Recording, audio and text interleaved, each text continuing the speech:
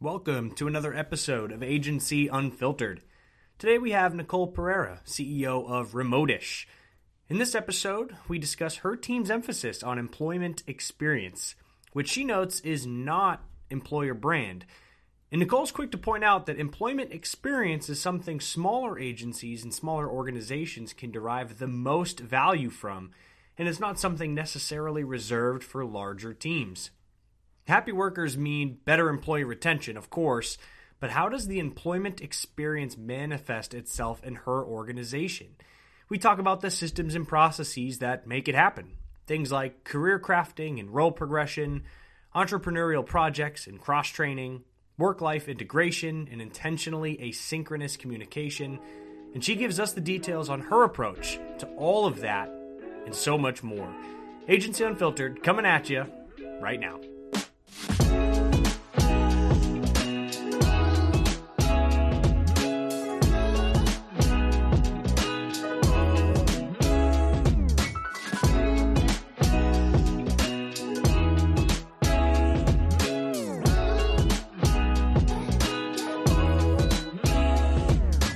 Nicole, welcome to Agency Unfiltered. Thanks for dialing in.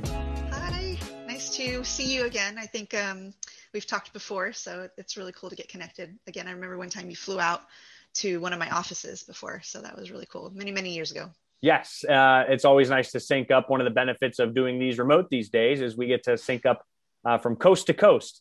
So that works out pretty well. Just for folks to get some context, where are you located in the U.S.? Physically, I'm located in San Diego. As a company, though, we're kind of like all over the place. We have team members in Brazil and India and Mexico and all across the United States. So I'm just one dot on the map. I can't claim like this is where we are located. It's just where I'm located. Yep. Nope. That's totally fair. And nothing wrong with being in San Diego. That's the for all the folks listening in, maybe from New England right around this time of year, they're probably envious of what you're looking at outside for sure. Yeah, the 80-degree weather has been really difficult to handle this winter. It has been blistery cold up here, as you can imagine. Now, Nicole, I'm excited to get into this. I think the topic at hand here is the employment experience of your agency, Remotish, and the emphasis there. And so I think it's just worth noting that we're even just calling it the employment experience or building employment experiences. And from your perspective, it's vastly different or distinctly different than employee experiences, or maybe even just the employer brand that other partners are looking to build. And so maybe the best place to start, just hit us with your definitions of these terms and where you draw the lines in the sand for distinction. Yeah, that's a really good question. I think everybody understands employer brand and employer branding, and there's even people with that title these days. I think HubSpot does a fantastic job of it. But it's like once recruitment finishes, I feel like employer brand falls off. Like, all right, you've already established this is a great place to work. Now actually show us that it's a great place to work. I also think the employee experience is only one side of the employment experience, and it doesn't factor in the involvement the employer has. It's almost like an employee just experiences something, but no one is driving that experience. Sure. So for me, employment experiences is kind of like this conscious effort to build a valuable two-way relationship between employer and employee. And there's sort of requisites on both sides of the fence for that to happen. It's active participants on both sides. Whereas employee experience is just the result of potentially an employer not putting any pressure on the situation. It could be a good thing. It could be a bad thing, but purposely trying to craft an employer employment experience, I think, is a little bit harder, right? It's you don't become a victim of the results, but you're actually trying to drive something to happen in your favor, whatever that might look like. Yeah, you even said it's active participation, it's ownership, and it's probably accountability on the employer side of things to put measures and plans and processes and a culture in place to enable a positive employee experience. Is that fair to say? Yeah. And I think up until this whole remote situation happened, I think only a small set of employers figured out they could craft really healthy employment experiences and drive culture. I mean, you can't just like say, this is the culture and then Sure. be the culture. Right. But people couldn't figure it out. There's a lot of people who argue culture just naturally happens, but I feel like you can drive the type of culture you want to see in your organization. You can reinforce it in a certain way. And that takes a conscious effort. Yeah. What's interesting though is like small agencies like me don't necessarily think about these things. Like this is something that big agencies who have retention problems, this is big companies who are trying to solve, how do we keep the talent because it's expensive to lose them. But interestingly enough, I feel like the small companies actually could benefit the most from these situations. I think it has a higher impact on a personal level for both sides of the fence when this is thought about and invested in an organization. Yeah. Culture is a really great point. I think I have a question for you a little later on culture, but why don't we, so you mentioned it's worthwhile to put energy into this, even as a small agency. I'd love for you to, for A, confirm how big your agency is, and B, why place such an emphasis or why have such intention around the employment experience? So, talk to me about the decision to actually put some energy into this. Yeah, so we're 10 people. We're very boutique. We're very small, but very happy. And that was a big part of it. I spent a really long time in employment experiences that I did not enjoy, even all the way. As we all may have at some point, right? Yeah, I have had my moments, and even a company I owned, I just witnessed the culture happen, and it was one of those things where I didn't understand I could influence that, and I became a victim of my own culture. And we were heavy office culture, clock in your 10 hours, work it hard, type A personalities, push. And I'm naturally a night owl, so force me to come in at 9 a.m. and you're going to get the worst version of me.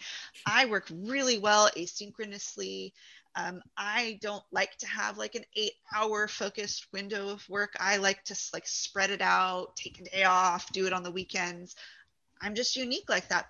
But in my own company, in my own culture, I didn't have that option. No one else knew how to be that way. It's, I think before COVID happened, there was a saying where it's like, if you have one remote worker, you all have to behave like a remote worker, Sure. or that person will be isolated in such a way where they will never be, feel like a part of the team. And so I was, forced to behave like everyone else because no one else knew how to adjust. No one else knew how to communicate asynchronously or do all these other things. We just didn't have options. We didn't bake in the ability to allow people to have these options. So in my own company, I became a very dissatisfied worker because, there was just, I was one person. Why change the whole engine for me? Now that we're all remote and all experiencing these things and all sorts of variety has been thrown into it, I feel like this conversation now is a hot topic. Whereas as I was pushing this conversation before, it didn't seem like priority. People didn't necessarily feel the pain to realize that this is something worth doing. And there's two ways to look at it. Either you do it maybe like me because altruistically you think it's a good thing to do. You enjoy the quality of the relationships when you do these things. It just fulfills your happiness index. Sure. Alternatively, it makes sense because if you have happier workers, you're going to retain them. So if you're more focused on the bottom line, making sure that the shareholders are getting the most value from a company, you don't want to lose people. So doing things that allow you to retain talent, being creative in that way, which nowadays it's less creative, is smart. It behooves you, even if you're not altruistic, even if your motives are not considered pure. We all need to make money and businesses need to keep humming. And so no matter how you look at it, it should be done. If you're not investing in this and you are looking at the bottom line, you're harming your business. You're not setting yourself up for long-term success. You're going to have turnover. You're going to have loss of historical knowledge in your company. So It's a retention strategy the investment in this is far less than losing talent. Happy employees equal retained employees equals better output, acceleration to value, and a whole slew of other things. I love that.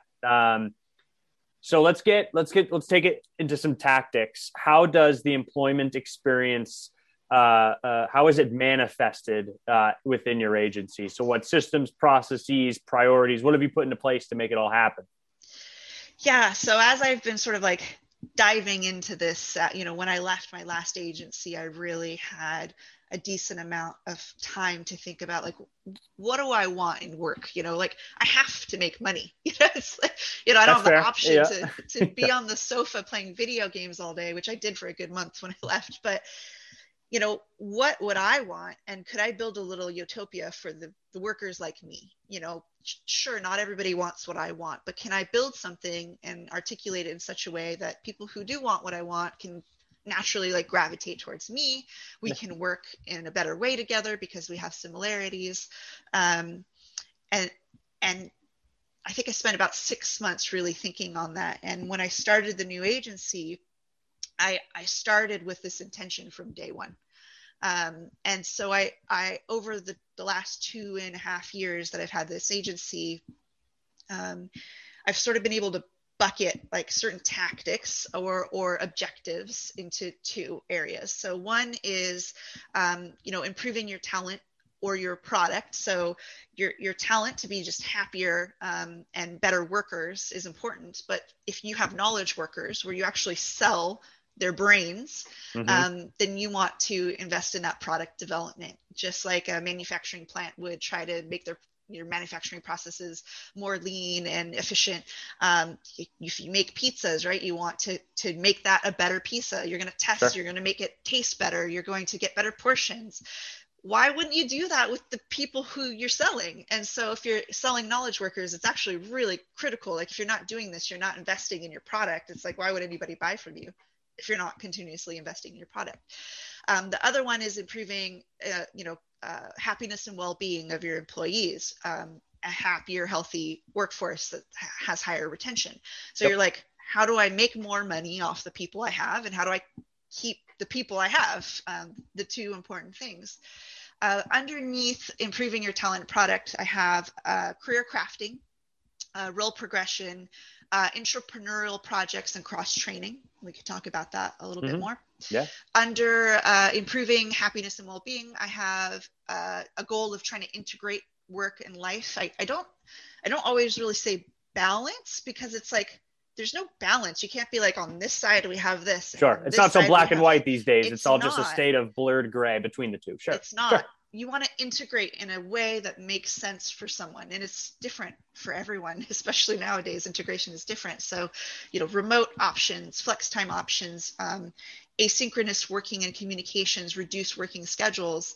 I have a lot of thoughts on those items, and we're called Remotish for a reason. It's an ode to remote working and all the benefits that kind of life could bring. And those are the two things I see. I feel that the improved talent and product are like the easier things to actually do. I think a lot of these things naturally in different forms somewhat are baked in, but maybe not with as much intention. So putting a little bit more intention behind it actually really is a fulfilling experience for both sides of the fence. I think what's invested in less is employee happiness and well-being, and that costs money for an employer. It costs resources, and sometimes it's just spinning the way you think about developing that stuff. And I have some tips on it. Yeah. I almost want to start at the first one. I want to get to both. Yep. But if I think of improving talent and product, is this synonymous or aligned with professional development? And I also heard you say career crafting. And is that a purposeful rebrand to career pathing? And so I'm just curious as to some of the word choices and some of the methodologies you've put into practice here. Yeah, I think over time I've started to like break out more and more the pieces, because people keep asking like how, and right. when things are like, oh, well, this kind of like this, it gets harder to tell them how to do it. And so it's interesting, because role progression exists in larger organizations, but the smaller your organization is, the harder it is to move someone up. If there's only 10 of us, like, do you really need a director of 3 people, you know, Right. like Fair. your Totally. departments are all individual contributors at that point.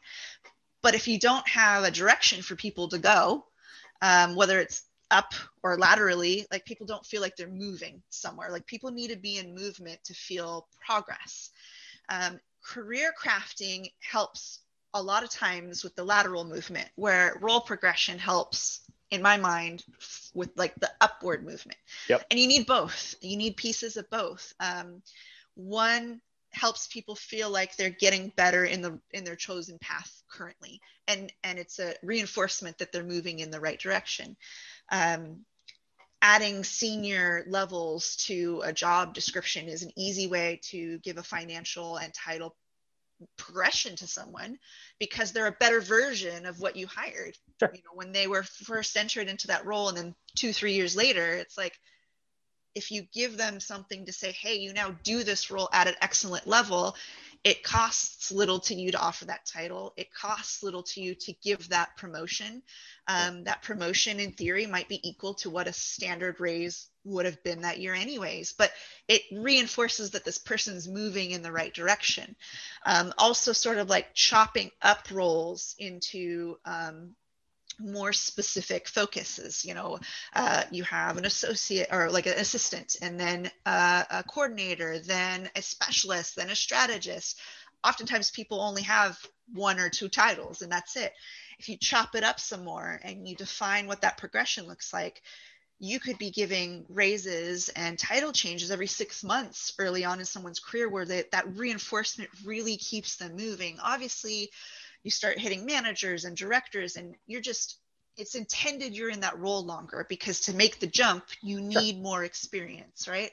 So building that upward role progression, and then also career crafting. So allowing people the opportunity where if they're bored or unfulfilled or have become interested in something over here, finding a way to allow them to move over there and basically redefine their progression into a different path. That's actually hard to do when you only have so many roles in your organization. But I found, as a small company, sometimes it's just a matter of removing 2 things from somebody's responsibilities and retooling their title so that they feel more fulfilled by the work that's there. Obviously, we have to find a new home for the other work, but interestingly enough, usually when people are working on career crafting, it's almost like several are doing it at the same time, where I can actually easily find a new home for that. Someone wants Are they to try trading something, responsibilities? You know, is that kind of how it plays out? Yeah. moving things around. Or, you know, are 2 or 3 people looking to give up certain elements and pursuing new things? Could that be bundled in a new role that I need to hire for anyways?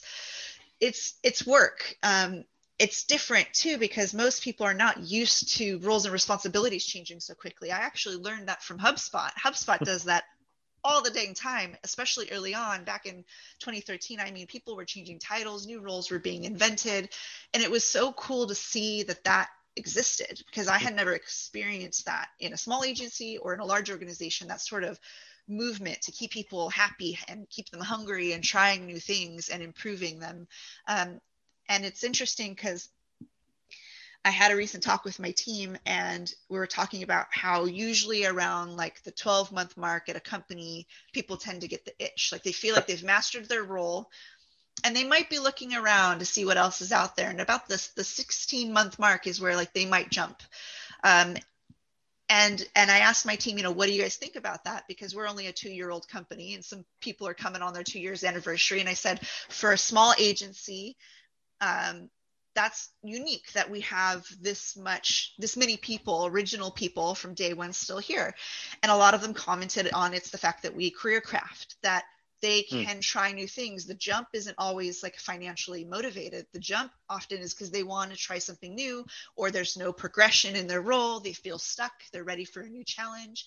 When you can career craft, when you can role progress, it's like you can try new things. It's always exciting. It's like, you know, dating someone who's always willing to try something new versus somebody who's just like, you do the same things. You started like, oh, okay, I'm getting a little tired of this. Let's spice it up. So those are easy ways to just keep people interested, keep developing more talented, cross-trained individuals. And, you know, there's a dark side to it if you want to look at what the man thinks when he looks at this. But you know, the dark side is you want to cross train, because if someone does leave, if someone is sick or injured, if Sure. someone wants to be able to go have a vacation and check out and not have stress, someone else has to do the work. There's no single point of failure anymore, right? Exactly. So if everyone's cross-trained in such a way, or everyone's done someone else's job at one point in time, we could easily deal with those life situations, and no one has to feel like anxiety or frustration with either having to deal with it or the one who is delivering it. I think I always had great guilt when I wanted to take a vacation, or if I was sick and it was unplanned, right?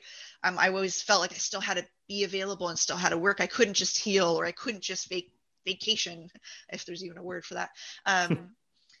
And I think I want that peace of mind. I think that then loops around to employee happiness. And so there's a lot of motives. They're not all pure. They're not all like, I do this out of the kindness of my heart. I'm a responsible business owner, but I feel like this is the most honest way to get to that result, to protect the company, to protect the people, to make people happy, and to help us grow. I want to get into happiness and well-being, work-life integration in a second. One last question on the improving talent and product side. Obviously, this has been an element of your team's culture since day one. And so people have been open and receptive and comfortable to talking about career crafting. Any tips for another solutions partner who's bought in, loves the idea? Like, I can imagine trying to teach an employee to tell their boss that they want to just find a whole new role or have a whole new passion. Any tips on how to like foster that type of communication culturally? Yeah, so we do a lot of entrepreneurial projects. So I kind of give people a taste of what it could look like to do other things or new things we might consider rolling out, and getting their feedback and talking through and kind of being their business partner on this new little venture. I don't believe in annual reviews. I believe in like in the moment feedback. And so early on, when new people come on board, I try to do like at least some sort of monthly connect where we're talking about what's making you happy, what's not making you happy, what's challenging. And then like I follow through. So if somebody's like, this client is just difficult for me, I feel like I can't continue. I've moved whole teams around to help solve the problem. If there's no other alternative to solving it, why keep someone in a comfortable relationship? Sure. So I swiftly act on problems. So people know that if they're going to tell me something's going to happen, and not only is it going to happen, you know, eventually, it's going to happen now. Like, we're going to address this now. They also know then they don't bring light complaints, right? They go, yeah, it's kind of annoying, but I can handle it, right? Like they learn how to communicate back to me, but that's because I model that early. I have those conversations early. It does take 3, 4, 5 months of these conversations where I'm like, trust me, just tell me how you feel. Like, you know, and I have team members who talk about other team members and are asking my advice. Like, how can I work better with this person? Yeah. I'm having a challenge. Everything is done in earnest. Everyone is trying to be better. There's no gossip. It's like, we know our strengths, we know our weaknesses, we openly talk about them with each other, and we're all trying to make each other better. But it starts from the top, and a lot of business owners or managers don't have time because for whatever reason other things have been put as priority. I made this a priority. I was having 7 hours of calls every month with people and whatever prep time with my team to have these conversations. Then over time, we didn't need to meet as frequently because I knew that if they had an issue or if I had an issue, we would speak immediately. Yep. So we built those behaviors. So a new employee has that treatment until they've basically learned the behavior. It sounds like we're at like the triad here of radical candor, mentorship, and then action orientation. You know what I mean? Which is great. And it sounds like once you build the behaviors and the muscle memories, they don't happen as frequent, but it's probably there's more intention and direction and clarity when they do happen, these conversations. Yeah, and if you're an employer who operates with intention, then that beginning conversation we have where it's a two-way street, you get the same back. And now you have an employment experience. We're experiencing this together, building, growing, creating together, optimizing this together. I mean, my team right now they're really my business partners with less risk, I guess you'd say. Everything we have is entrepreneurial. We're constantly creating new things. People have ownership over product and service lines that we offer. Oftentimes they do so well. I just give some advice sometimes and I let them run with it, but it took time with each individual to get them to that point. And so, going back to those points of like, investing in career crafting as an option, like making it an available option, role progression. So planning your roles early on in your company and continuing to optimize those steps and micro steps. Allowing your team to have entrepreneurial experiences. So perhaps there isn't a role for them to jump to, like there's just no business viability at this time. Sure. Tossing them a project that benefits the company that's a little bit outside of their normal realm so they can try something new, launch a new product, configure something, really helps everyone, right? I didn't have to do the R&D. They did it. They loved it. They launched something new for us. It's great. And then the cross training, just to protect everyone and give peace of mind so that employees can follow whatever life offers them. Sure. I'm a big believer that someone should be able to show up and say, in a week, I want to take a week vacation, and not a single person should flinch. Like, it's just great. We have you covered. We have you covered. Yeah, we know there. what to do. Yep. All right, let's talk work-life integration. Obviously, the employee happiness and well-being being like the second half of this coin. You mentioned your preferences are around asynchronous communication and not just like a straight 9 to 5, 8 to 5, 8 to 6 block of dedicated work time. So how does the preferences that you have, how does that translate to this culture of work-life integration for the rest of the team? Yeah. So asynchronous communication is one of them. Usually you work asynchronously because you're remote and also because you're flex time. Not all remote workers are flex time. And I think when everybody went remote, they assumed like just chaos is going to happen. No one's going to log in and people are going to be in bed when they're on their calls and craziness happening, which, sometimes happens. But remote workers fall into two camps. You have the remote workers who are just physically located elsewhere, but operate just as if they were in an office. They schedule meetings, they turn on their camera when they're having a call, they take their lunch breaks, they work from this time to this time, and they shut it down. They are not a flex time worker. They're just a physically relocated office worker. And I think now that remote has sort of like become so widespread, you're seeing these two camps of people. And then there's the people like me who are like, want to work whenever, and that's where asynchronous communications, if taught well, both of those people can work together just fine. Yeah. Most communications don't need an immediate answer, and people who feel like they do have not been trained to work on the things that need immediate attention versus, slotting the things that don't need immediate attention elsewhere.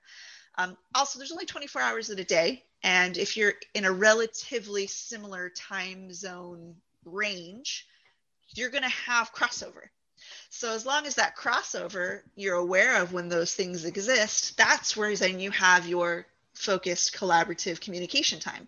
You don't need all 8 hours to be on the same schedule, I think. As long as there's just that overlap and you maximize that overlap. Yep. Exactly. And that comes from communication and calendaring and skills that people should have but never have. When you can just walk to somebody's desk, you don't have to build those time management skills. I think you bring up a really great point that flex time it doesn't need to go to the extremes for every employee, and that my flex time preference might just be what folks call a traditional workday, right? And that is my choice in and of itself, making it flex time, right? But I guess what is the most extreme instance of flex time in your team? Like what are some of the crazier schedules that you see? It's mine. Okay. Actually, most of my team does, so I have, let me give you a variety of examples. I have one individual likes to wake up very early, checks 6 a.m., checks email, responds to things, plans for the day, checks out, works out, meditates, does a couple hour morning routine, comes back, hops on some meetings, checks out, I have another person who works 4 hours, takes a 3-hour break, works 4 more hours. And then I have another person who's like central time zone from, 8 to 3. That's it. Like, and he'll respond to Slack messages occasionally, sure. But he's like, you can't even expect him near his computer. And that's options. And in my mind, remote and flex time should be about options. Can we give people the limits of what's acceptable and then allow them to craft that? One of my memorable in-office employment experiences was a boss that said, as long as you arrive anytime between 6 a.m. and 10 p.m., it doesn't matter. We just need that crossover between people to plan company-wide meetings. I wasn't there at 10. I was the late one who would come in. That was amazing because I never had an employer who said you could come at 10. I didn't mind working straight 8 hours. I didn't want to come in at 10 and leave early. I would work my full 8 hours. I just am not a morning person. So it that opened my eyes that sort of flexible way to work is you just give people your parameters that you're willing to operate in. And then sometimes it's just writing it. So for you, you're like, yeah, I might still be working more traditionally, but I have the freedom to take a 2-hour or 3-hour lunch break or work a half day today and work a little longer the other days because my employer has given me this option. 90% of the time I don't take a more flexible option because I like structure, but if my kids needed something or a family member had an issue or I have a dental appointment, the inconvenience of the situation doesn't bother everywhere. And that's the integrated part of it all. It's like if you're fully integrated, life doesn't bother work and work doesn't bother life. Mm-hmm. They can still operate. They coexist. Yeah. Have you seen any ripple effects, for better or for worse, for scheduling all hands meetings or like important client meetings that take multiple folks across the team? Like, have you seen any ripple effects on rolling out flex time? Not necessarily, but that's because early on I train on like extreme levels of project management and calendar management. Sure. And so, and we actually as a team don't necessarily try to have a culture of meeting all the time. We have our Monday meetings where we go through company stuff, client stuff. Then, different groupings of team members meet with different clients throughout the week. And then if we're working on independent projects, those independent people get together. But the company mandating something only happens for an hour and a half on a Monday. Sure. Everything else, like we're a big Slack culture. So most things can just be updates on Slack. We use the heck out of HubSpot. So every process possible that can be automated is from invoicing to a deal close to all these things that usually required manual involvement takes time. You start stacking those on top of each other and people can't do other things.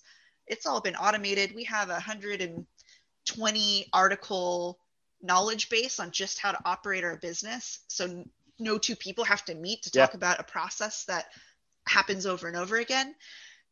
So I feel like if you are properly planned, if you know how to manage your schedule, communicate updates without needing a meeting, and have your processes dialed in, it's actually not an issue at all. But because people lack these 3 things, it's totally an issue because now you need the foundation first. Right. Yeah. Just thorough, proper documentation, automating all of the eligible tasks that are currently manual but could be automated. And then real consistent training on calendar and communication best practices for the team. Most things could be relayed in a Slack message, honestly. Yeah. Let's see. One final question, I think, and then we'll make sure to wrap up. I know we're up on time. One question, have you had any examples of folks trying to abuse the power of flex time, or have you had to course correct any behaviors, any pitfalls on the early implementation of flex time? Usually it's just people who don't have a strong calendaring skills. I think early on, individuals realize that not many jobs operate this way. So abuse of the system is not going to behoove them because they're not going to be around much longer because of that. We've actually programmed in financial and other benefit incentives into certain behaviors. So logging your 40-hour work week and having all your HubSpot certifications for 3 months in a row, every month consistently, unlocks our new reduced work program. So now they can work 25% less for the same pay. So at that point, interesting. They have been incentivized greatly. Our bonus structure is connected to doing those things. So I guess it just arrives at a place where if you don't do those things, you don't get these benefits. And honestly, I don't care, because then I'm not losing money on giving you these benefits, you know? Right. So it's less of trying to call people out for abuse and more of trying to say, these are so important to me. I've put incentive, like massive incentives. Working less is a huge incentive. And I've found that people who work remote really only need like a good 6 to 7 hour day, and they get way more done.